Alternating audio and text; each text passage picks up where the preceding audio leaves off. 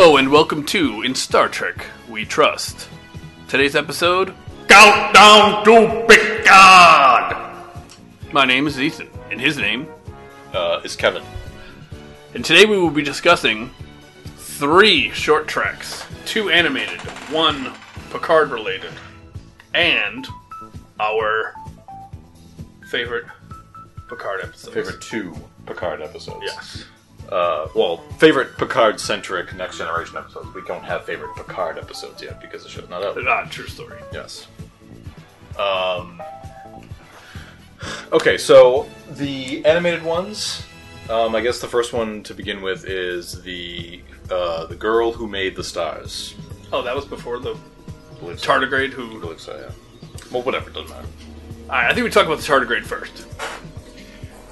Okay. Because that one is its own thing, and I feel like the other one connects more directly to the next episode. The girl who made the stars connects to the children of Mars. In a way. Right. Okay. Okay. So, Ephraim and Dot. Yes. Is that one? Yes. The tardigrade and is Ephraim, and the little robot is Dot. Yes. So this was interesting. It's the first animated Trek episode in 46 years. 45 years. Wow. This is interesting because I watched it and I thought, oh, this is fun. But then at a point, I just started to feel so bad for the tardigrade, it just became unpleasant to watch. Well, I think the point was to feel bad. I know, but I felt too bad. Yeah. It would be as if I was watching a Tom and Jerry cartoon and I started to just think, wow, that cat is really, really hurt. Mm-hmm. The cat being the tardigrade? I guess, yeah. I enjoyed it. I mean, I liked how it basically ran through, how Ephraim basically ran through the Enterprise's history. That was fun. It was fun except for the poor tardigrade having his babies continually stolen. Right. I mean, the thing that I know it wasn't really meant to be taken too seriously, but I love the fact that Ephraim chased the eggs all through the galaxy following the Enterprise, and at a point I thought to myself, well, you had plenty of time when the ship was getting refit in the motion picture. You probably could have grabbed him then. Right. But yeah. Right. But I didn't know anything about the episode going in, and I was, obviously very surprised when we saw Kirk, McCoy, and Khan from Space Seed in there. Yes. Yeah. Yeah, I think this crop of short treks has been the most adventurous in their tone and themes. Right. It's sort of just been, let's try something wacky. And this was definitely wacky. I wonder if this is going to be any sign of what's to come with the animated series Below Decks. I think, the animated series Below Decks is going to be more, I think the humor from it is going to be derived more from that sort of Rick and Morty way of doing things. Yeah, because it's made by a couple of writers on Rick and Morty, so I think it's going to be more sort of in the vein of that show. And I think even the animation style is going to be, they've released pictures of it from back in Comic-Con last summer, so, yeah. Interesting. I wonder if and that's allegedly coming this year. Okay. I wonder if it will follow the laws of the Trek world. Just because when I think of Rick and Morty, I think of off the wall. Yeah. Yeah, I think it's going to be off the wall. Okay. But I liked Ephraim and Dot. I loved the fact that all of this was sort of happening in the background and all of these various famous moments in Trek between Space Seed, then you got the Sulu in the Naked Time, and then that was fun.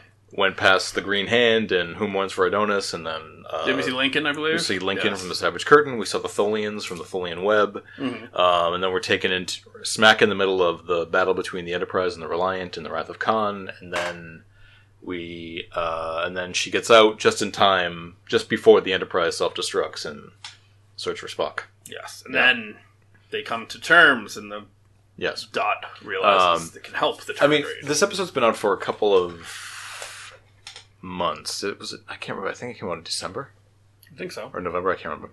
But so I'm sure it's been discussed to death already, but so when Ephraim and Dot get to the movie Enterprise depicting scenes from Wrath of Khan and Search for Spock, the Enterprise is depicted as the Enterprise A, which is not correct. Right. Yeah. Because we couldn't have a different Enterprise because the eggs have been in there the whole time. Right. The Enterprise A appears at the end of the voyage home. Yes, and Yeah. they're not going to... Technically, that's still the refit Enterprise. Yeah, but for this purpose, it had to be the same Enterprise all the way through, or else the Enterprise wouldn't be there. But Michael Giacchino, who does the music and did direct this, did acknowledge, like, yep, we made a mistake. Well, I don't think he made a mistake. But no, they said, no, that's on us. It was an error. But I thought to myself, like, well, yeah, you can still fix it, though. Just replace the digital file. That's all. Yeah. Yeah. But if there's ever something to make a mistake on, it's this. This is just a fun, lighthearted, goofy. Oh, yeah, and that's the thing. I don't even care. I was just like, I'm like, that's not right, but whatever. Yeah, and you know me. I can... The little mistakes I don't like, but they hear them. Interesting that when they depicted the original Enterprise, they depicted it as it appeared in Discovery on the outside. Mm. Yeah. Makes sense. It's But the engine room was the same from the original series. I like that. Yeah. I liked it because I was standing in there. Yes. There were no eggs in there. And the eggs were in where we were with the forced perspective kind of... Yeah, right. Which we were very impressed with because it was very interesting how it was built. Yeah. No, I think it was a... I mean, I don't have a whole lot to say in the episode. I mean, I just think that it was a fun episode. It was a nice romp through Trek history that did not take itself too seriously, and it shouldn't have taken itself too seriously. I think there were, of course, you go online, you see fans bitching. Some more than some take it way too seriously, and again, making the mistake that they use the Enterprise A only adds to their arsenal of like, see, they hate Trek, they don't care about it, they're lazy. Yes, I'm so lazy I added an extra letter to the registry number. Yeah, and in my goofy, almost Tom and Jerry style Star Trek cartoon. But it was great, like they were fighting with each other and they were like kind of mimicking the Kirk fight, and they had like... some of the music too, right? Even some of the music was similar, yeah. They were kind of channeling music from the Corbomite Maneuver, they were channeling some music from Amok Time, so... Yeah, and that in itself proves that it wasn't meant to be taken too seriously. Yeah, it was fun. Yeah. And I agree. Now, speaking of fan hate, I gotta believe the girl who created the stars brought some fan hate. I haven't plugged into that at all. I haven't either because I only just watched it today. So that's right. I don't know. Okay. I just think that outside of the sort of vignette that it's in, where it's just Michael's dad telling Michael the story, I mean, the story could have just functioned on its own and didn't even have to be related to Trek. I mean, really at all. Yes. Michael goes into the story a little bit in the season 2 episode, the first episode of season 2, Brother, where she mentions the girl who made the stars. But all right. But yeah, I mean, it was fun. I didn't feel like it was something I really needed full context on. As far as knowing that it came from the episode. Yeah. Like I'm like, yeah, it's okay. It was cool. Yeah. I think I was just left feeling. It had some history backstory to Michael anyway. It's just like... Yeah. But that's about it. I just kept thinking, why are they doing this tone, which was so different than anything else? It felt like it could have been a short before a Pixar film. Right. I mean, the animation was amazing. It was quite good. Yeah. But, no, I get it. I mean, I liked it. It was fine, but it's... Yeah, I didn't mind. It sort of is what it is. If I had a kid, I would show that to them. Right. They would probably enjoy it. Right.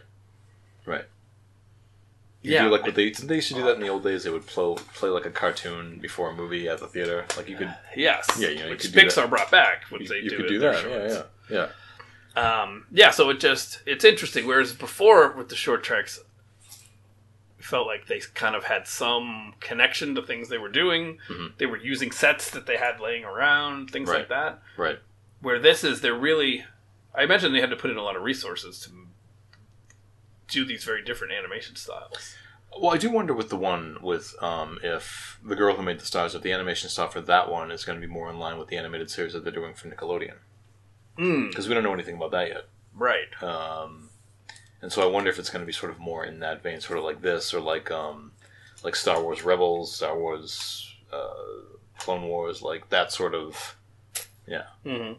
But what do you think of the fact... There's no word on that show, like what that show's going to be about either, really, so. Right. Yeah. What do you think of the fact that they would have creation myths still that they would tell? Creation of the universe myths. I mean, I think that's... I don't know if they... Because I've seemed a little odd to me. It seemed a little odd, but I think at the same time that's just his way. It's just a story he's telling Michael. I don't know if it's something he actually believes. He's just telling her a story. Right. Yeah. Yeah. You're saying because at that point they have the technology to see if any of this stuff...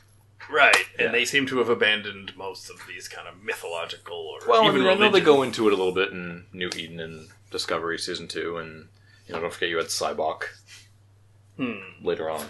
But I think there's still some level of people who believe that, but I think also science has made such leaps and bounds in that time that it's able to just be more kind of disproving. Yeah, so Yeah. it was probably just a story more for fun then. Michael, Yeah. this is how the Earth was created. Right. I just wonder if they would have wiped all of that out, even for fun. Well, because By that Pike, point. remember Pike said his dad was taught religion? That's true. Yeah. And I guess this is earlier. Right. Because I have to believe at that point in time, is religion sort of like is it more regarded as like is it taught like history? Yeah, Rather like than- if you take rather a world than as a- religions course Rather now, than as a faith. yeah, you don't Yeah. get taught it as Right. this is how you should live. Right. Yeah, totally. That's what I'm curious about, but Yeah. We may never know. we may never know. Because we want to know more about Earth beliefs and things during Mm-hmm. Trek than I think we'll ever find out. Right. Which is too bad. Yeah. And then, so the one that came out the other day, Yes. the Picard prequel, Yes. Children of Maz. Mm-hmm. Children of Mars. Yeah. So this one was interesting, and it was very interesting in that so here's my experience watching it. My first thought was, wow, that font is enormous when it says Children of Mars. Right. But, as I told you, that's the font they use in Next Generation for the episode title and the credits. That's pretty cool. Yes. So, anybody who thinks that they don't have an attention to detail, So again, they tone, just fuck up the Enterprise A, that's all. the tone was interesting, Yeah.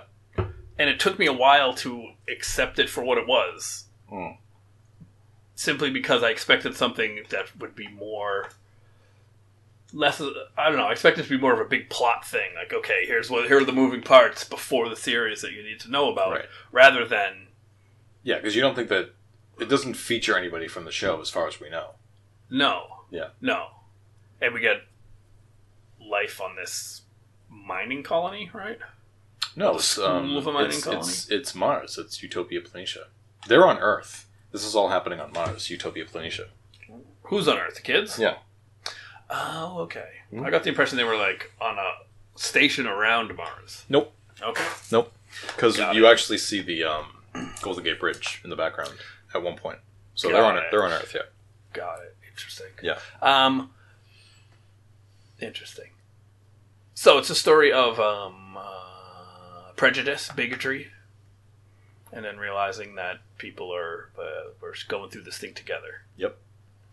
I mean, I don't know if I saw it as bigotry or prejudice. I just saw it as like, school kids almost never get along anyway. That's just... Really, I definitely got the sense Yeah. that it was because she was I don't she think was not a human. that the No, one girl was not a human. because I think humanity's past that at this point. Right, that's what I thought, but I couldn't have any other explanation for it. It just seemed I like... just looked at it as, that's what kids do. I mean, when I was that age, I had the same things happening in school too. So I did Yeah. not. I wonder how it was read by others. Because I just saw it as... I don't know, I couldn't not see it as human girl is being very dismissive of the alien. no, I just think, and what happens on Mars is happening in the background, and I think we saw what was happening on Mars. We saw that happening in the Picard trailer. So it's sort of like, what the hell is going on here? Yeah. And then we did get Picard at the end. Briefly at the end. Admiral Picard reacts to Thought the it was situation shocking. on Thought it was Mars. shocking. Yeah. Yeah. It was funny. So as I was watching it, I'm thinking, okay, I don't know, this tone is weird. I don't know how I feel about it. But then, the moment when they both were crying and they held hands, I actually found it very emotional. Right. So I was won Because they over. have something in common. Both of their parents are, and they probably don't even. Both of them have parents up there Yes. on Mars. Yes. So, and they didn't realize that until then. So, Yes, which is why I do think that it was about differences, because they only saw their differences. One's an alien, one's a human. And Right. it was not until both of their sets of parents were in danger that they saw their similarities. All right. Yeah. I'm sold. Okay. I'm But it's sold. interesting because, like you said, we have learned that in Trek that those things would have been eradicated on Earth Right. by this point. But at the same time, children have to be raised, and their brains are still developing. So, they probably haven't been fully conditioned yet for that sort of stuff. Yeah, if conditioning is required. Yeah. Yeah, But I don't think children naturally just at that point in time just naturally think that maybe I don't know. maybe if they grew up though in a society where everyone is Yeah, getting along. So that's interesting. I wonder if we'll find out more about that. yeah, But yeah, I liked it. I started off not liking it, then I really liked it. because it wasn't clear Won where me it was over. going, and you were like, "How is this even tied into the show at all?" Exactly. Yeah, like I thought to myself, like, are these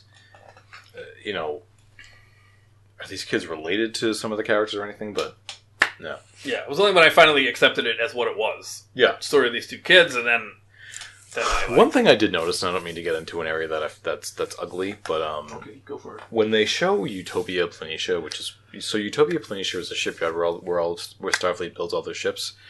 I'm beginning to notice that all of these ships that they have are from the Discovery era. Really? And the shuttlecraft is from the Discovery era. And, That's weird. Trek has historically shown that starships from many eras have just gone on for a while, but I just thought to myself, like, again, it's a small nitpick, but I just thought, like, okay, but That's a significant amount of time in the future that they're building new ships that still look like the ones that we've seen on Discovery. when we know they've built ships in between that look totally different. One of the ships that we saw in the dry dock was the one that appeared in the it was the same type of ship. It appeared in the short trek, The Trouble with Edward. It's the ship that the science officer from the Enterprise commands, the Cabot. It's called the USS Cabot. Okay. It looks exactly the same. Do you think it's just a matter of these are short treks, we don't want to spend too much money, we use the Yeah, assets probably. I we have mean, laying around? that's always the case with Trek. But I just thought to myself, like, Yeah. these just doesn't look. These don't look like 24th century. Yeah, you think they would look at least ships. next generation level of design. Right. But, look, at the same time, Next Generation did the same thing. You had the new Enterprise D, but then you also had, they reused the Reliant model a million times. They reused and modified it. They reused the Excelsior model a million And then times. they use Birds of Prey models and things. Oh, those, yeah. Yeah. Yeah. So, So, alright, yeah. it wasn't until much later in the show where you finally saw a ship looking a little, of that era, looking like the contemporary of the Enterprise. So, but I think it's just the fact that these were shown as new ships being built. And it's like, okay, Yeah. you're building a ship from, 100 years ago. Right. Was that all it is, 100 years? Yeah, I guess it Yeah. is. Yeah. And your shuttlecraft is the same as the one on Discovery. Right. Yeah. Well, we know shuttlecraft look different later. Right. Hmm. Yeah. So Hopefully it's just for short trek that we see. I hope so. And again, it's a nitpick. It's not really a big deal, but Yeah. but again, it falls in line with what Trek has done in the past. It's reusing old assets to save money. Well, I'll from my perspective, That's how the look was established. It was reusing. I didn't notice. So Yeah. I did. Yeah. Yeah. Right away. makes sense. Yeah. But yeah, we'll see. I mean, maybe it'll be the only time. Yeah. Well, I think though, yeah, that makes sense. Hopefully. So, for as far as whetting our appetite, which I think when we looked forward to this episode, we thought, oh, this is going to be the prelude, the lead-in, more of a setting us up, setting the stage for Picard series. Yep. We didn't really get that. And No, not really. I think it's just the setting of the series is happening in the background. Yeah. Basically. Yeah. But next episode, we'll be talking about the comic series, which goes a little bit more into details. Yes, Picard's been that's out. your countdown. Yes, that's literally But we thought to ourselves, there are all these various articles online, like, people getting, here's your Picard binge watch list before Picard premieres and stuff like that. So naturally, we're kind of doing the same thing. Mm-hmm. And plus, given what limited knowledge on the show that we are aware of, there's only so much that we can watch. I mean, yeah, you could watch the episodes that feature Q. You could watch a couple of episodes of Voyager that focus heavily on 7 of 9. Yeah. You could watch a couple of Borg episodes on Next Generation. But I feel like, we didn't look for anything specifically that tied into what the plot of the show was going to be. I did only in a small way, in that both of my episodes relate to how Picard interacts with Starfleet regulation. Right. And Which he does do plenty of times in Next Generation anyway. yes, so that's what the episode that I choose to look at. Right. That was kind of like his attitude toward it, and when he has to challenge it, how he challenges it. But you didn't come at it as saying like, okay, well, this character is going to be featured on Picard, so I'm going to watch this. No, just it was because. It's more of a big picture. Yes. We know that he does something. Somehow he challenges Starfleet. We So did. How does he? We did two, and I didn't really take that approach. I just sort of took it as, again, just some Picard-centric episodes, and we did 2 each. Mm-hmm. So why don't you do your first one, then I'll do mine, then back to you, and then back to me. All right. And by the way, we actually tried to think a little outside of the box. We tried not to go to the regular go-to Picard episodes that I think everyone would expect be talked about.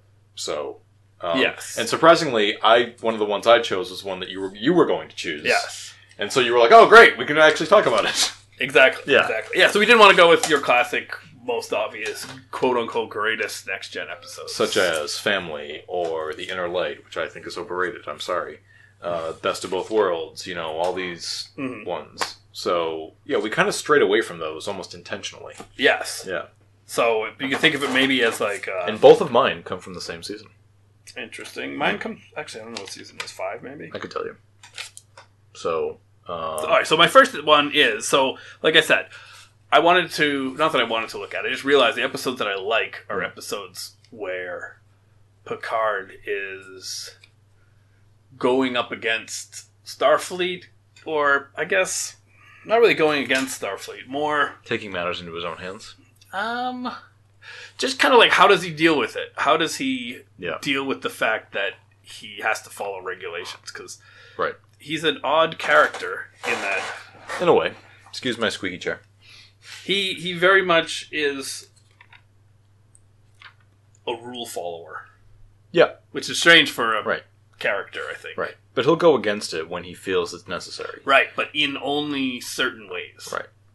Like within the rules. Kirk would do it just because he didn't feel like following regulation. Right. He'd just, that stinks, and he'd do something else. Yeah. Whereas Picard goes with it. So I chose Who Watches the Watchers. Very surprised. I was surprised to hear that. Really? Yeah. That episode, if I can just jump in please really do. quickly, it's very similar to the opening scene of Insurrection. Absolutely, yes. Yeah. It's the same kind of idea, which I guess makes sense that this would be a common practice Yes. for them to have their little Right. cloaked stations to observe cultures. And it doesn't, for some reason, it doesn't feel like that falls in line with Starfleet. It feels very sneaky. It does feel sneaky, but as this one points out, the Prime Directive is the most important thing. Right. And you want to observe, you don't want to be noticed, so you Right. But it's very dangerous, It as is we dangerous. can see, because this is twice now that Right. they've had problems doing it. So in this, there are some scientists or anthropologists that are observing this culture, and they have some problems with their equipment, and the Enterprise has to go and help out because their little hideout station started electrocuting them, Yeah. and one of them was missing. Mm-hmm. So they go to the planet, they go to help out, and the thing that pops up right away is Picard does not want to interfere with. He wants to follow the Prime Directive. He doesn't want to interfere with the development of their culture. Yes. So when they send the OA team down, one of the locals sees the hideout, goes up to it, touches it, gets electrocuted, falls from the cliff, gets Yes. really damaged, so they beam him aboard to fix him. And we get Picard, and Picard is, he's kind of a dick often. So he says to Crusher... In the first few years, he is. Yeah. He says to Crusher, "Why didn't you let him die?" Which I thought was one of his first lines of the episode is. You were probably just a little taken aback by It's that. great. Right? Like, what? It's Or great. did you laugh? I laughed. This is how much he believes in the regulations. And he says it later. "We all swore that we would uphold the Prime Directive with our lives if necessary." Yep. And when he asks Crusher, why did you let him die? Crusher says, well, we caused his injuries. And he says, I don't agree. So now he's left with this problem. They have this person, native person. They brought them on board the ship. What do? So what does he do? You know, one of my favorite things that Picard does. He gets his round table of people and he talks it through. Yes. And, you know, this is one of my favorite things. It's just having him get everyone together. I need the information. Yep. They're talking about the fact that they have another missing scientist, and he's getting information from everybody, and he says, we cannot interfere. We must do all we can to prevent further contamination. So after getting input from Crusher and Riker and Troy, and the scientist that was on the planet, they come up with a plan, which I think is fantastic. So they're discussing what to do about the missing scientist now. By this point, the missing scientist is in with the native people, and he wants to transport them out. Him out. The crew does, and he says he can't do it because that will further contaminate. But what happens is they fix the person that they saved. Saw Picard, heard people talking to Picard. So then when he's back on the Earth, he comes up with this idea that their old stories about religion are true, and that their leader is the Picard, is their god. Yeah. So the scientist tells Picard, well, here's how we fix this. They're going off their rocker on this religion stuff. You just have to go down there, tell them, yes, you are their god, and just, tell them how to live. Yeah. Tell them to be reasonable people. And he absolutely refuses. Like, it would have been the easy but sloppy way to fix it. Yep. But he's willing to risk everything because he says, I will not send them back to the Dark Ages. I will not. And he realizes that he would actually be putting their development backwards if he were to then make them think that religion is real. Yeah.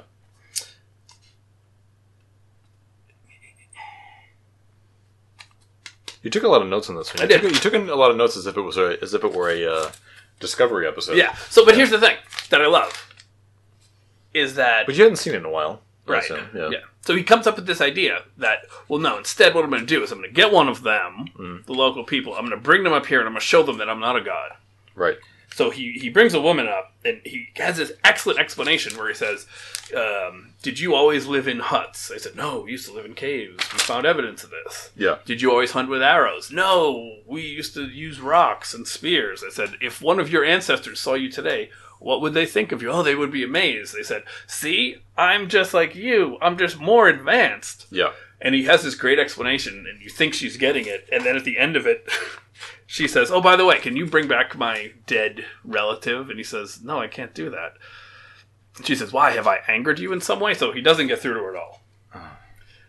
My recollection were these people were like a prototype of Vulcan. They were like on like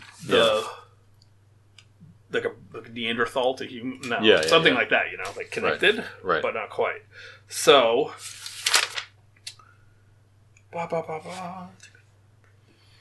So he comes up with this other crazy idea. Okay, you think I can save people?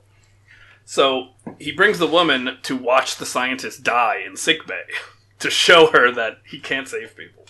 And that does the trick. So he brings her back down to the planet to show everyone, hey, he let her die. It's great. So then what I really love is that when they go back down to the planet, the first person, the one who saw the Picard, and it's really hilarious that they keep calling him the Picard, and they keep saying that... we have angered the Picard. Like he's a god or something like that. Yeah. So then he has an arrow, and he's going to kill Troy for reasons we don't have to get into. But Picard takes an arrow to prove to them that he's not a god. He tells them, then shoot me, and if I die, I am not a god. And if I live, I am a god, but I am not a god, so I will die. And that was a paraphrase. Yeah, I don't remember that line. But... he is so willing to make sure that they do not do damage to this culture that he is willing to take an arrow. And he takes an arrow, but only because the guy's daughter pushes his hand. Instead of going through his heart, it goes through like his shoulder. And interestingly, Pamela Adlon plays the daughter, who was in the show Louie. Also, Ray Wise from Twin Peaks, who plays Laura Palmer's father, is the main alien person. So, a fun cast in this one as well. So, what I really like about this is Picard showing that in some ways he's uncompromising when it comes to the rules. He believes in them so much that he's not going to risk his own life, he'll risk other people's lives to follow the rules. And this is the same attitude he adopts for Insurrection. Yeah. Right? I mean, he doesn't go... And I mean, in Insurrection, he basically full-on rebels against Starfleet because he thinks that what they are doing is wrong. And even though in this case he doesn't rebel, but yeah, there are some parallels between them, I think. Yeah, it's almost like other people want to like kind of cut corners with the rules, and he's the one who says, "No, we do it by the rules. We do not cut corners.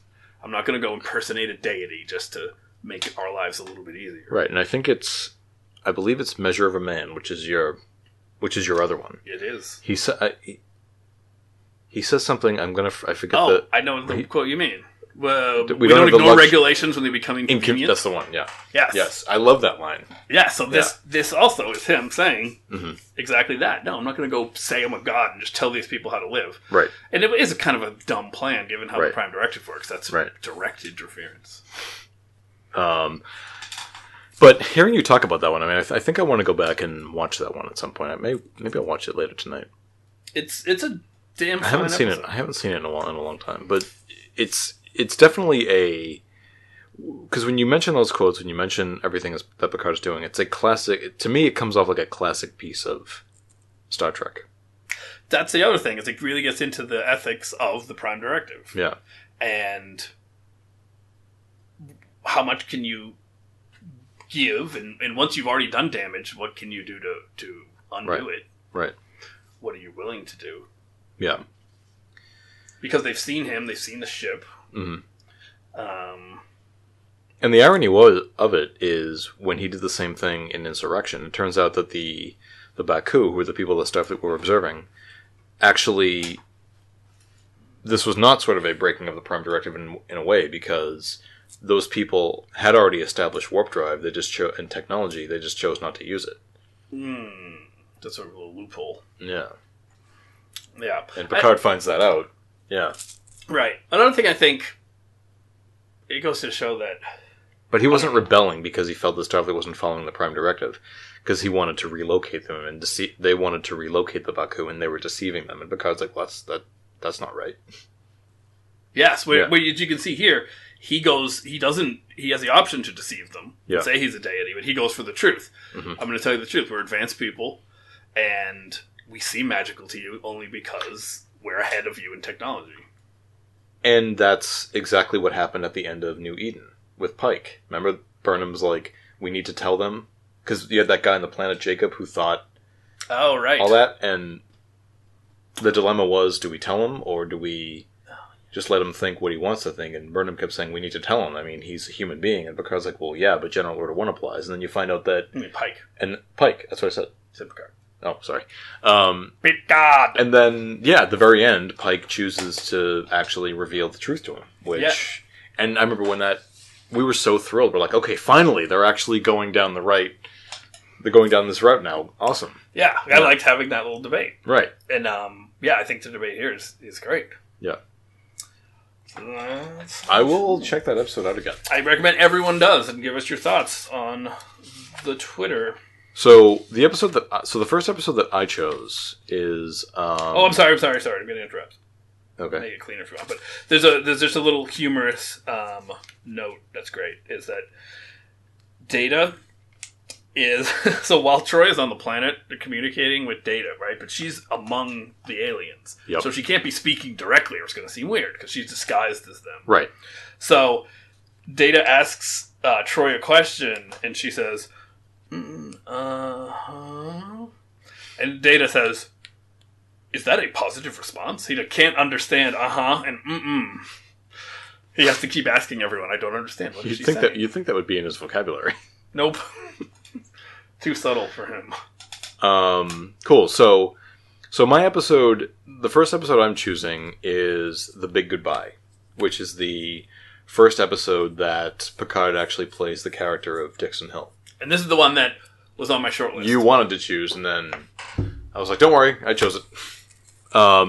So, first off, this episode is in the much maligned first season of the show, which I've got to say, just in general, the first season of The Next Generation is not that bad. Yes, there are some cringe-inducing episodes, and, overall the season is not as good as the ones that follow, but it's not as bad as people say it is. Well, I mean, both of my choices come from the first season. Both? Wow. Both, yes. Now, The Big Goodbye. Now, I wouldn't say it's truly a central to Picard, but he's obviously a major role in the episode. Oh, yeah. And, this is the first episode in which he actually plays the character of Dixon Hill, who he played a couple more times later on throughout the series, and then even used that character to take down a couple of Borg in First Contact, but right. Which was great. But I think it's great that it gives us an insight into him. Like, this is Picard's fantasy life. Right. And it was the first time, really, for us to get an insight on him. I think at that point in the show, because again, this is only, I forget what episode number it is, but this is early in the show's run, and I think before this episode, I did not find Picard to be an extremely likable character, because I think even then, the show was still kind of suffering from the whole, well, he's no Captain Kirk. Right, and plus he gives the rules and regulations. Right. He's a little stiff. He was uptight, he was stiff, he, even in the first episode, he came off that way. He said to Will Riker, I don't like children, keep them away from me. There was not, and he was kind of a jerk to Wesley, but that's okay. I did not find anything particularly likable about Picard up to this point. And not to say that I liked him after this, but it was really kind of the first time to see him get away from the captain's chair and just sort of like do something, because I didn't find him to be the kind of captain that I would want to serve under. Right, and then you at least get some personality from him. Correct. I remember the scene where he goes into my favorite place of all, the conference table. Yes. And they're having a meeting about the upcoming insect people talks. Yes. But he goes into the holodeck for a few minutes, and then he leaves, and he thinks to himself like, okay, if I'm going to do this, I'm really going to immerse myself. Oh, yeah. So can't be dressed like a bellhop, right? As they keep telling him. What's cool about it is like after he has that experience, he goes to the crew and just tells them how great it was. And I think what's kind of cool about that is that the holodeck, I think, at that time it was a new technology, but I know that it kind of, the animated series established it, and then Discovery was using holograms. But it was new for Picard, but it was also new for us. Yeah. The viewers. And I think this was a great way to show what it can do. Right. He was in San Francisco in 1974. And it's also the first holodeck malfunction episode. The first in a long line of holodeck malfunction episodes. Mostly Voyager's fault. But, yeah, so I liked him in the conference room just sort of bragging about and just telling everybody like how excited he was about it. Yeah. It was a different side, and I thought it was hilarious because when I looked down into the street, I actually saw automobiles. And Worf kind of reacts almost with disgust. He's like, automobiles? He doesn't even know what an automobile doesn't know what the hell he's talking about. Yeah. Yeah. And I think it's great too because there's a point there where we really get his personality because he's like a excited kid to tell you about something. Right. And he sort of forgets that he's in the conference room about to do something important. He kind of gets all excited, and then you can see a point where he kind of has this quick shift, and he's like, right. So, the meeting, yes, of course. Well, Beverly wipes the lipstick off his face, which is weird, because the lipstick came out of the holodeck with him, when that probably shouldn't have happened. Holodeck does what it needs to do. And then... Yeah, then he kind of snaps back and goes, okay. He's like, the purpose of this meeting... Yeah, it's very fun, very abrupt. Yeah, right. The purpose of this meeting is the alien. Right. Insect aliens. And so then they go back to the holodeck. Data's with him. That officer whose name I forget is with him. And then Crusher joins him afterwards. I love how it's like, an officer, he's an expert in 20th century. It's like, why do you need an expert in 20th century history on a starship? Right. Like, what's his day to day? Well, as you can see, so my theory here is that, I mean, it's almost like this episode could be summed up as Picard gets addicted to a video game and then stops doing all his homework. Yes. Well, and I think that also is sort of the purpose of the holodeck served, because clearly it was something that existed, but it was just something he didn't do. Right. But maybe he brought this guy on because secretly he just wants to Dixon Hill out all the time. Right. He knows this guy's going to help him do it. Right. Yeah, and so, and I think that's sort of how I attribute the technology existing even before Next Gen. Because, I mean, I think there may be some references to it early on where they say it's a new technology or something like that, but, you know, I kind of, at this point, take it as like, well, maybe it's just a new technology that they're now putting on starships, but they have them for, like, you know, recreational... That makes sense, yeah. You know what I mean? He says it at the beginning, too. He kind of gives a little exposition, and he says something like, he explains how it works, and he says, it is invaluable for training, but also for recreation. Now I'm just forcing it. You are just forcing it. Yeah. But he mentioned that it's mainly for training. Right. Right. And that's what they use it on Discovery for training. They used it, Lorca and Tyler used it to shoot some Klingons in the first season. Oh, right. Yeah. So I don't think it was a full-on holodeck, but it was like a simulator type of deal. Yes, I remember that. And they were using it for training. Yeah. Makes sense. Yeah. So yeah, there's your answer. Not to say that I want to sit here and discuss things like this, but how's it fit? Yeah. So it's and also for those people who love to see Picard and Beverly, those Picard and Beverly shippers out there, right? Beverly. Like this is we're not doing a rerun on that one. Enough's enough. This is kind of the first time that they get together but don't get together at some point. This time they're sort of, you know. Yeah. Yeah. Yeah, it's... Well, yeah, she's jealous. She's a little jealous. They kind of do it in the Naked Now. They kind of do it in the Naked Now, but they were also under the influence of a disease. So yeah, but it's great. But he asks her to come along. Yeah, she gets a little excited, but then when he says, "Oh, and also we're going to bring the historian," you can see her face drop. Like, oh, she didn't. Yeah. He didn't just want me along for me. He wants me along probably so I can fix his wounds or something. Yeah. The Big Goodbye was always a favorite episode of mine. I mean, it's what they call a bottle show. There was no real. I mean, you had to build. Well, if the bottle is a set of San Francisco in the 1940s. Yeah, you're right. So not a bottle show. They didn't leave the ship, theoretically. But I think it's definitely one of the standouts of the first season. I agree. Yeah. I agree. It's fun. Yeah. It's really fun. And we see that other side of him, which we haven't seen. Right. Really for the first time. And I think it's definitely I think it's an important Picard episode for that reason. It's him.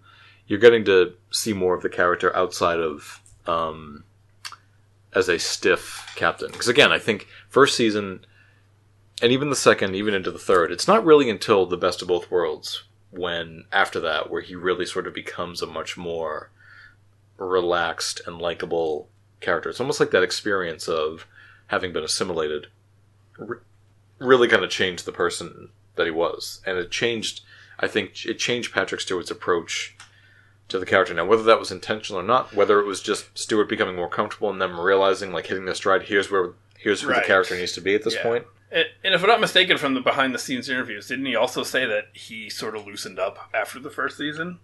Where he was as an actor, he was very Even as an actor, he was very... Yeah, he was very, why are you laughing? Yeah. We're here to work. Mm-hmm. Right. He, there's that famous story where he, the cast was having a lot of fun, and he called a meeting. Right. No, I guess what happened was behind the scenes, because the cast gets along great. They always talked about how behind the scenes it was always like being like at a slightly out of control party almost all the time. And I guess one of the directors refused to come back because he thought that the cast was too out of control. Okay. And didn't behave well enough. So Stewart had a reason to be doing this. So, and I guess there was a meeting called with the cast telling him this, and Stewart said, like, I think there's too much kidding around, there's too much all this other stuff, and we're going to take this work seriously. And Denise Crosby said, oh, come on, Patrick, we got to have some fun. And he goes, we're not here to have fun, Denise.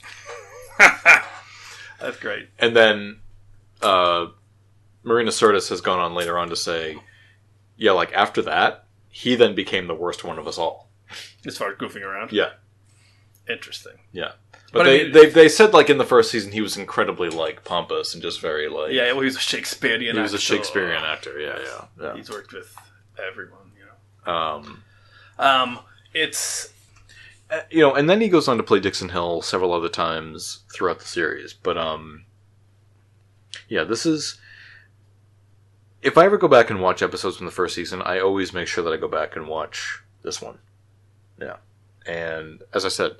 It's the first in a very long line of holodeck malfunction episodes. Mm. Yeah, this is the first time this actually happens. Yeah. I really like holodeck episodes. Usually there's a level of real goofiness to it. Mm. And just the fact that it is this older person's idea of, like, noir detective films, you know, and going into that. Usually it's a little cringy at points, but... But, you know, even just as a technology itself, like, I would love to have something like that. Oh, yeah. You know? I would, yeah. You think it's, I mean, certainly virtual reality is kind of like... That's the earliest version of a holodeck that we have, but I think it was... I want to say it was a Voyager episode, I can't recall. But they're talking about the movie Casablanca. And someone says, have you seen it? And the other person says, well, I saw the holographic version. Mm. And in my head, I'm just like, oh my god, like, they take old movies and they can make holodeck versions of them. That's amazing. Yeah. Yeah. Interesting. You can walk around in the place. Yes. I don't know if I'd want that. But... Yes. Huh. That'll probably happen one day, too. Yeah. But someone will try to do that. For us, it's like, oh, it went from VHS to DVD. Right. Oh, it's in 3D. Okay. Yeah. We just need that as a technology at some point. Yeah. I think one of my favorite things that Trek has done is the fact that they acknowledge the clear sexual uses for it. I'm so glad that they did that by having the holo suites in Deep Space Nine because, you know, otherwise it's just one of those things where, like, well, obviously somebody's doing it with it somewhere. Right. Right. And so... Yeah, they were whorehouses on DS9. Yeah. So your next one... My next choice is... One that I'm not surprised by. Another episode. This is actually one... this is one that's on the list. Yes. Greatest. Yes. But it is a good episode. It is a good episode. And I think that it's not overrated. I think it's properly rated. Yes. And, it shows Picard working within the system, but in a little bit different way. So I chose Measure of a Man. Yes. Measure of a Man is a quintessential Star Trek episode. Yes. Yeah. Because... Perfect Star Trek episode. Exactly. In a lot of ways. Because it deals with a big idea. Yep. What is consciousness? What does it mean to be a sentient being? Yep. But the great thing is that here you have Picard almost challenging Starfleet to uphold its own ideals. Yeah. Because it wants to go with sort of the more simple kind of corner-cutting idea, which is, well, Data, clearly he's not just a computer, but it's just easier for us if we treat him like just a computer. I think it's something that Starfleet didn't properly think through, because there are no other androids serving at Starfleet that we know of. Right, and definitely not ones that have a rank. Right. Maybe there are some androids, like, lifting crates somewhere. Arium is long gone. Well, Arium, we don't know what Arium is. Why is everyone so impressed with Data when they've had that thing around for years? It was a legitimate question. Well, they don't have it around for years now, as we found out. And she was not. She was an augmented human. Yes. It changes everything. But, so the idea is that we have this scientist from Starfleet comes out to get Data, because he's going to take him apart and figure out how he works, and then build an army of Data. So there'll be a Data on every starship. Yeah. And Picard's not okay with this. Well, he's sort of okay with it at first. He's okay with the idea of it. Yeah, he's okay with the idea. It's how he has to go about it to try to accomplish this that he has a problem with. Yes, and the fact that Data doesn't really want to consent to it. Yeah. And so he really pushes back against Philippa. Philippa. You almost said Philippa Giorgio, didn't I you? did. I said Loy voice. So he really pushes back hard against Philippa. Yep. Plus, we get a nice touch, which is usually if you notice this, whenever Picard encounters a female higher up, there's always this little chemistry tension between them. Yes. So he gets a little tension with her where he goes to kind of remember back in our old days? And there's always a little sexual tension when Picard's interacting with people. So he pushes back hard and he says, "Convene a hearing." It's okay, you don't have to do it. I'm not going to. Okay. Because he wants to challenge it, and she, again... Yep. He doesn't like the corner cutting because she says, "Oh, this is a new station. We don't have staff. Like, it's going to be really hard." Right. And that's when he says, "Surely you have some regulations for this." And look, we don't ignore regulations when they are inconvenient. She does say the only thing she says is she has a terrified little ensign. Really? Serving on her staff, yeah. A terrified little ensign. Yeah. So very weirdly, they say they can have it, but the Picard is going to represent Data. Mm-hmm. And number one is going to represent the scientists against Data. Yeah. And Riker refuses. Not Pike's number one. Right. He tries to refuse. Yeah. And he's sort of forced into doing it. But Picard launches a fantastic defense of Data. Yeah. And you can see that he thinks he's losing for the whole beginning of the trial. Because Riker... he's a very good advocate for his client. Yeah. And he does a few things at first. He goes over, he has him bend a bar to show how strong he is. And Picard has great objections. It's a very loose trial. He just yells out, there are lots of beings that have mega strength. He, stands up and just says, "Objection," 3 times. Yes. And it goes nowhere. Yeah. And a long time ago, there was, this YouTube mashup of that where he just, it just said Picard keeps objecting. And it was every sentence he would stand up and say, "Objection." That's funny. And I know a little bit about law from Super coaching good. mock trial at school, but, they're not... It's not There's also a video right now on trial. YouTube where, actual legal experts look at so that there's trial. a guy called Legal Eagle. Yeah. I really like his videos, but I think that this is his worst one because he's applying modern-day Earth law to this situation. That's completely different. Right. So for the objections, that's not an actual way to object in a court of law. This is not a U.S. court of law. Yeah, this is Starfleet. Yeah. Yeah. But I do really like Legal Eagle, so... Yeah.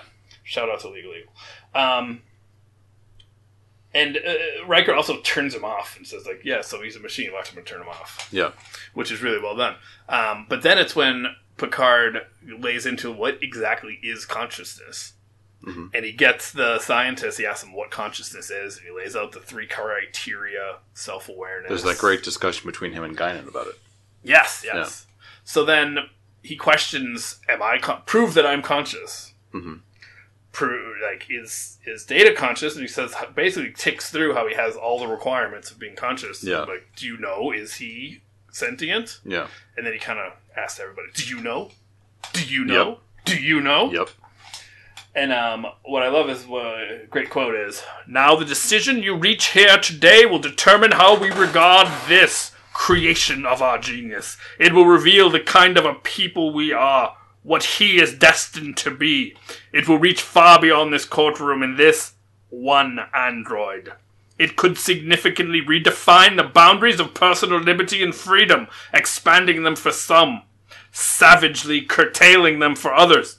Are you prepared to condemn him and all who come after him to servitude and slavery?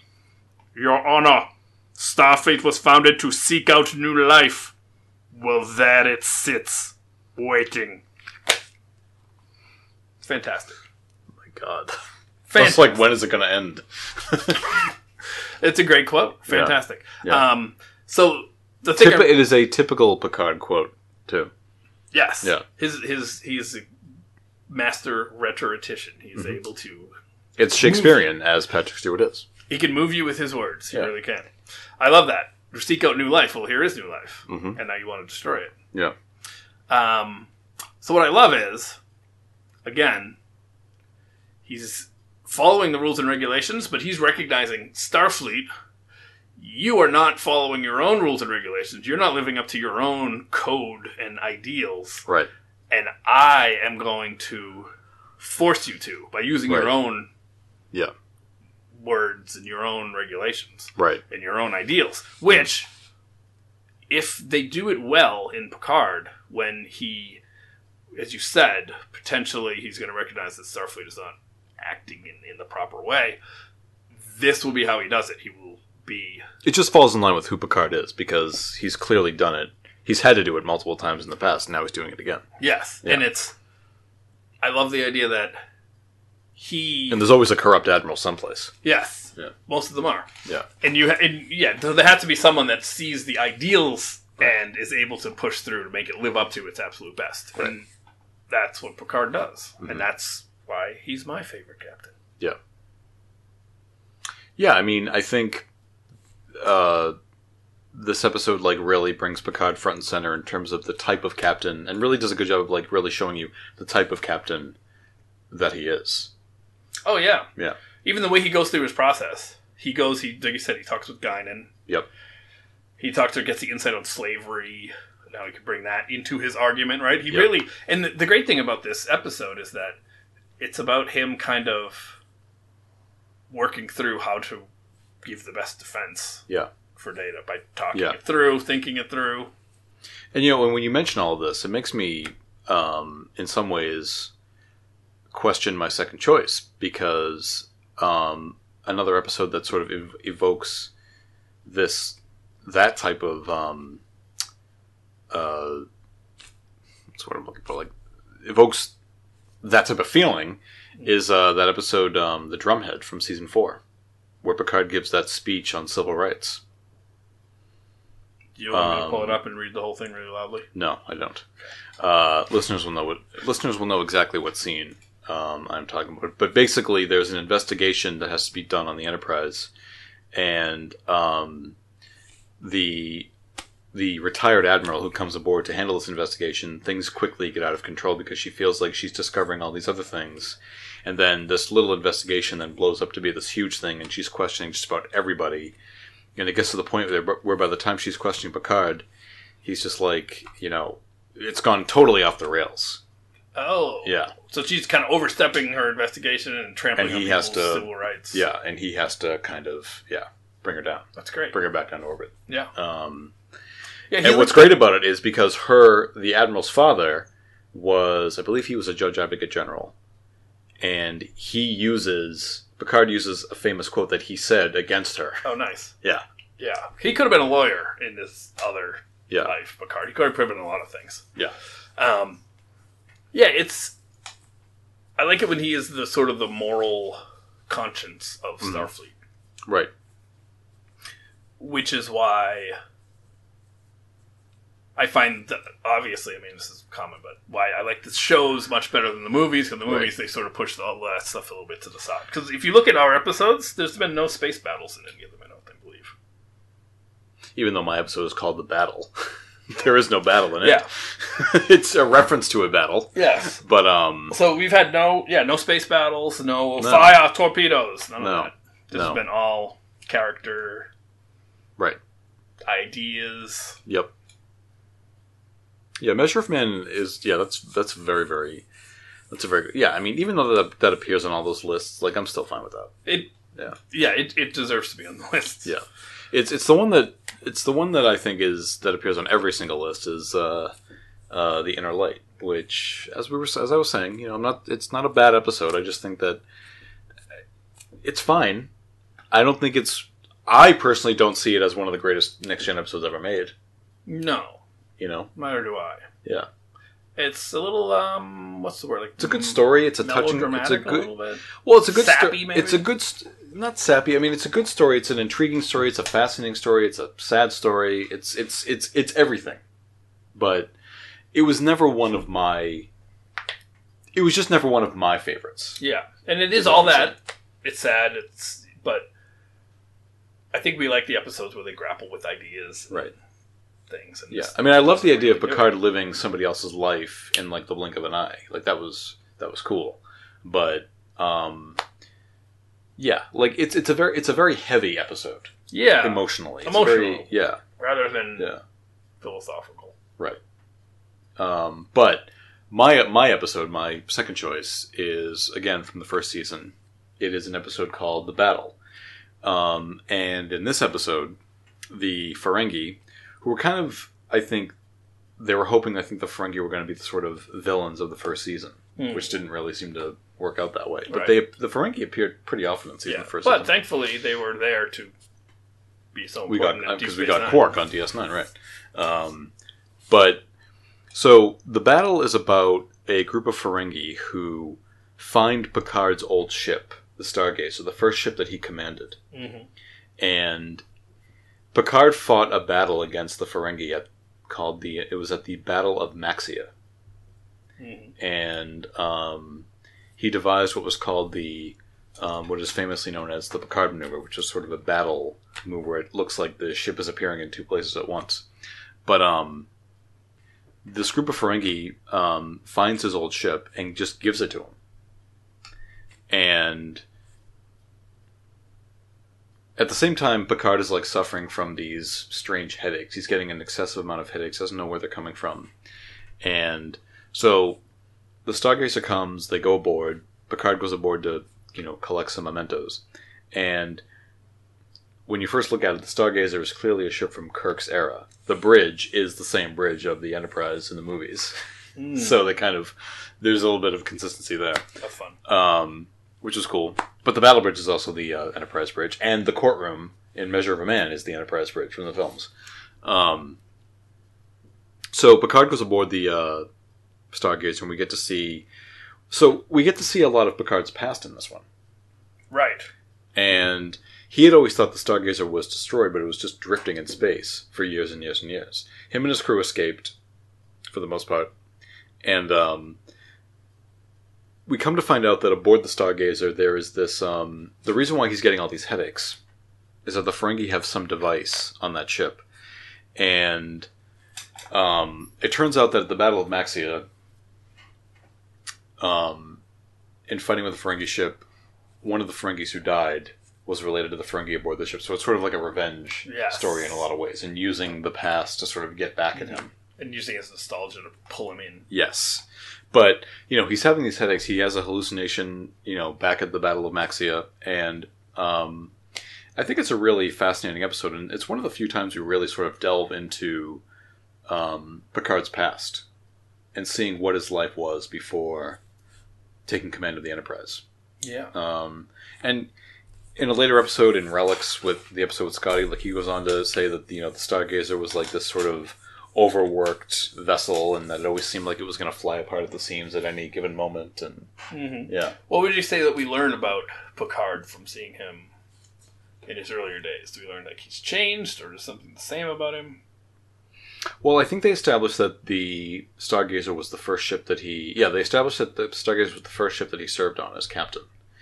And I think we just sort of learned that he grew a lot as a captain since then. And yet, he questions if I had the chance to do this again, would I make the same mistake the second time as a captain now, just with the experience that I have. Right. Yeah. It's strictly a character piece for him, and just seeing where he was then and where he is now, and then also where he's going, what he becomes later on. Yeah. It's one of the highlights of season 1. Yeah, I've always enjoyed that episode. Yeah. Yeah. That is interesting. You were all season 1. Like I said, I think season 1 is underrated. It's not a strong season, but I find there's all but 3 episodes that I just don't really find watchable. But otherwise, I think it's fine. The show, look, let's be honest. Like every Trek show, save for the original series, they all sort of get off to a rough start. Yes. So, it looks like there may be a comic about what happened to the Stargazer. There is. I haven't read it. Interesting. But there is. It's definitely one of the strongest, I think, Picard episodes in the series. Nice. Yeah. So. Yeah, I think we put together 4 great episodes to watch to see the many sides of Captain Jean-Luc Picard. And I didn't want to go down the road of going to the typical episodes. Again, The Inner Light, The Best of Both Worlds, Family, like all fine episodes in their own right, but I think those are the episodes that people would have expected us to sort of go to, and we didn't select any episodes that seemed like they were tied into the plot of what this show was going to be. Right. Which we still don't really know fully, so. Although I think we will see how he deals with power structures. Yeah. Which. I mean, I think based on what we have chosen, it's clear that he's staying pretty much in line with who he was. Again, he's pointing out to Starfleet, like, no, this is wrong. Yeah, that's a good point. So, because there may be that tendency if he does do some rebellious act against Starfleet, this is out of character for him. But if Starfleet veers off course of what he thinks is it's living up to its mission and ideals, he's not going to accept that. Right. So it will be very much in line with his character. And it also seems like that's what's happening with Discovery in Season 3, that Starfleet and the Federation, and again, that's just based off the trailer and what they said at the New York Comic-Con panel, but it seems like Starfleet and the Federation have either lost their way or they're a distant memory now because of something else. And Discovery is now this sort of beacon of trying to maybe pull them back to remembering who they should be. That would be nice. So again, I'm just making an assumption at this point. I mean, it'll be interesting to revisit this a year from now to see where I was right and where I was wrong. But it seems like both shows are kind of trying to do the same thing at this point. Yeah. Yeah. Yeah, as we said before, I'm still more excited about Picard than Discovery. Yeah. Are you still feeling? I'm still more excited about Discovery because I think there's more possibilities there. I think there's more. It's so far ahead in the future. I can't even begin to guess where they would be. Yeah, and I think the canvas is much more empty for Discovery than it is Picard. Because think about it, Picard's going to be like, this is what I'm going to guess with Picard. Given where it's set, like, fans are going to be like, okay, now when are you going to go to DS9? When am I going to see this character from Voyager? When am I going to see this? Because they're going to be in that setting. When am I going to see LaForge? When am I going to see? Yeah, I think most people want it for the possibility of revisiting past locations and past characters. Oh yeah, I hope they don't do that. Yeah, but what I'm worried about. I honestly don't believe people are excited for the show because they want to see the new things they're going to do. They're just excited to have Picard back again. I don't think they care what the plot or what they're going to be doing. They just want to see Picard and the Next Gen crew back again. Well, they're not going to get Sorry, that. as cynical as that sounds. They're not going to get that. But we are, though. We're getting Picard, we're getting Riker, we're getting Troy, we're getting... the further adventures. No, but we're going to see them again. Yeah. And I think that's really what people want, because I feel like, well, Next Gen's my favorite Trek. This is my Trek. We're going to see all these characters again. Yeah. Right? It's like I said to you months ago. It's built on nostalgia. I'm not saying there's anything wrong with that. Whereas I want to see it as... I want a blank canvas. Here's what I hope it will be, right? Yeah. A character that we know and we like, but now in a different context. Yeah. Who is he? Yeah, I mean, that's what I want. We'll see. I would have been fine without seeing anybody. But that's why I'm more excited for Season 3 of Discovery, because it's a totally blank canvas. They can do whatever they want. In some ways, they can do whatever they want with Picard, but you have to tread... You kind of have to tread carefully, because you're still utilizing a legacy character. Right. Legacy characters. But they went... How far in the future again? 900 years? Yeah. Okay, 900 years. So I feel like, as you say, a canvas... I feel like it would be like going from a Rembrandt to a Picasso, where I'm not going to know where... I don't have anything to... I have no context for it, you know? Right. I'm not going to have anything to hang it on. It's going to be so far from anything I know. But I'm okay with that. Yeah. I'm okay with that. I got it. Yeah. I'm excited for both, though, when it comes down to it. Yeah. No, look... I didn't ask for a Picard show. Picard is not my favorite captain. Yeah, they really everybody. They didn't consult either of us. Still waiting for that Captain Pike show. What about before Pike? Who was your favorite? Kirk was my favorite captain before Pike. That's all I'm saying. I see. Yeah. Okay. I didn't know that. Sorry. The show's not appealing to me, but it's not about me. So Right. And I like Picard fine. I like Next Gen fine, but yeah. Yeah, I understand. I'm still going to watch it. I'm still excited. Yeah. Yeah. Oh, yeah. I'm excited But for both. yeah, I just have a theory that people are more excited just because it's back to the next gen era, and we can see DS9 and Voyager and more next gen. I think that's really what people are more excited about. Well, quite at honestly. least what people are excited for or not is not going to change what shows up on the screen. Well, I mean, if we don't see any of those characters, they're going to get mad. But they can get mad. I mean, they're going to get mad anyway. Yeah, So, if you do see them, they'll get mad. If you don't see them, they'll get mad. Yeah. So, we'll see. But Picard is less than 2 weeks away now. Yes, and next week we're going to be looking at the Picard Countdown comic book series. 3 issues. Yep. Yeah, there's 2 out now. I think the third one's out in a couple of days. Wednesday. Yeah. I do wonder if it's worth, in that time, when we discuss it, revisiting Nemesis. Why not? The direct lead-in to all of this. The thing that sets everything in motion. Oh, yeah. Because I will say, Nemesis is a fine Trek film. I don't think it deserves all the hate. It's a slightly weaker film, but I don't think it deserves all of the hate that it gets. Yeah. Yeah. Especially now that movie is more relevant. Wait, why is it more relevant? Because that's the last time we saw everyone. Well, it's where Data died. Oh, of course. Yeah. Yes. So. And Tom Hardy's more relevant now. And Tom Hardy's and Shinzon's a clone of Picard. So. Yeah. It's sort of the beginning of all of this. Yeah. I mean, we see Romulus destroyed in the 24th century scenes of Star Trek 09. Right. But, yeah. Yeah, it's going to be... Nemesis, I think, is relevant. It's... Yeah. That makes sense. So... And I think, based on the trailers, we see Data's brother before from Nemesis. That's what they open up the draw. Yes. Yeah, because Data was destroyed on the scimitar. Right. So... Yeah, so we'll throw Nemesis in there, too. Mm-hmm. We should. Good plan. So that's what we're going to be doing next time. Star Trek Nemesis and the Star Trek Picard Countdown. Countdowns comics. And then the week after that will be the first episode of Picard. January 23rd is when that comes out. Mm-hmm. Yeah, I felt like it was never going to get here. I know. Yeah. It's great. And it'll be a 10-episode season. 10, no. Yeah.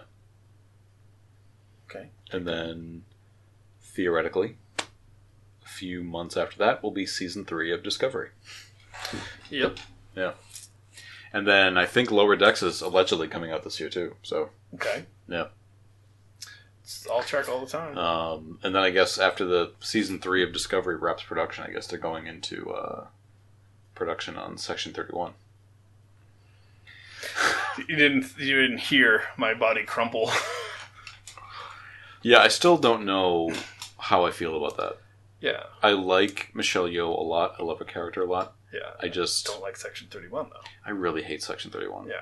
Again, really like anything, if you have good writers, anything can be good. It made sense to have it in Deep Space Nine. It served the plot. They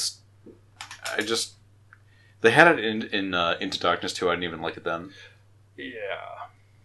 Alternate reality or not, I still hated it. I don't like Section 31. Yeah. I really don't like Section 31. Yeah. Yeah, I obviously we have no idea what it's going to be about, but Right. the most obvious things it could be about seem like they wouldn't be that great. Yeah. If it's, subterfuge and spying and sort of like... How do you maintain the quote-unquote Roddenberry vision? I think of it as like CIA covert activity. Right. But Starfleet style, so overthrowing Guatemalan dictators. I mean, Guatemalan presidents democratically elected, but in the space version. Well, they have to do it to maintain peace. Look, I would actually be interested in seeing a Section 31 series about how the organization came to be in the Enterprise era. Yeah. That would actually interest me quite a bit. That would be interesting. Then you could have the philosophical battles going on. Yeah. Is this violating? Is this protecting? Is this violating the vision of Starfleet? Or do we need this to protect the vision of Starfleet? Because when they had it on Enterprise, I thought to myself, like, well, how widespread can they really be since they haven't really explored much of space yet? Right. Yeah. Yeah. So I would have been interested to see it then. See a series then. Yes. How about that? Yes. Or maybe an episode or two. Mm-hmm. Or a book. I'll read a book. Yeah, book or comic. Yeah. But I don't want... because there's only so much energy they can put into shows. Right.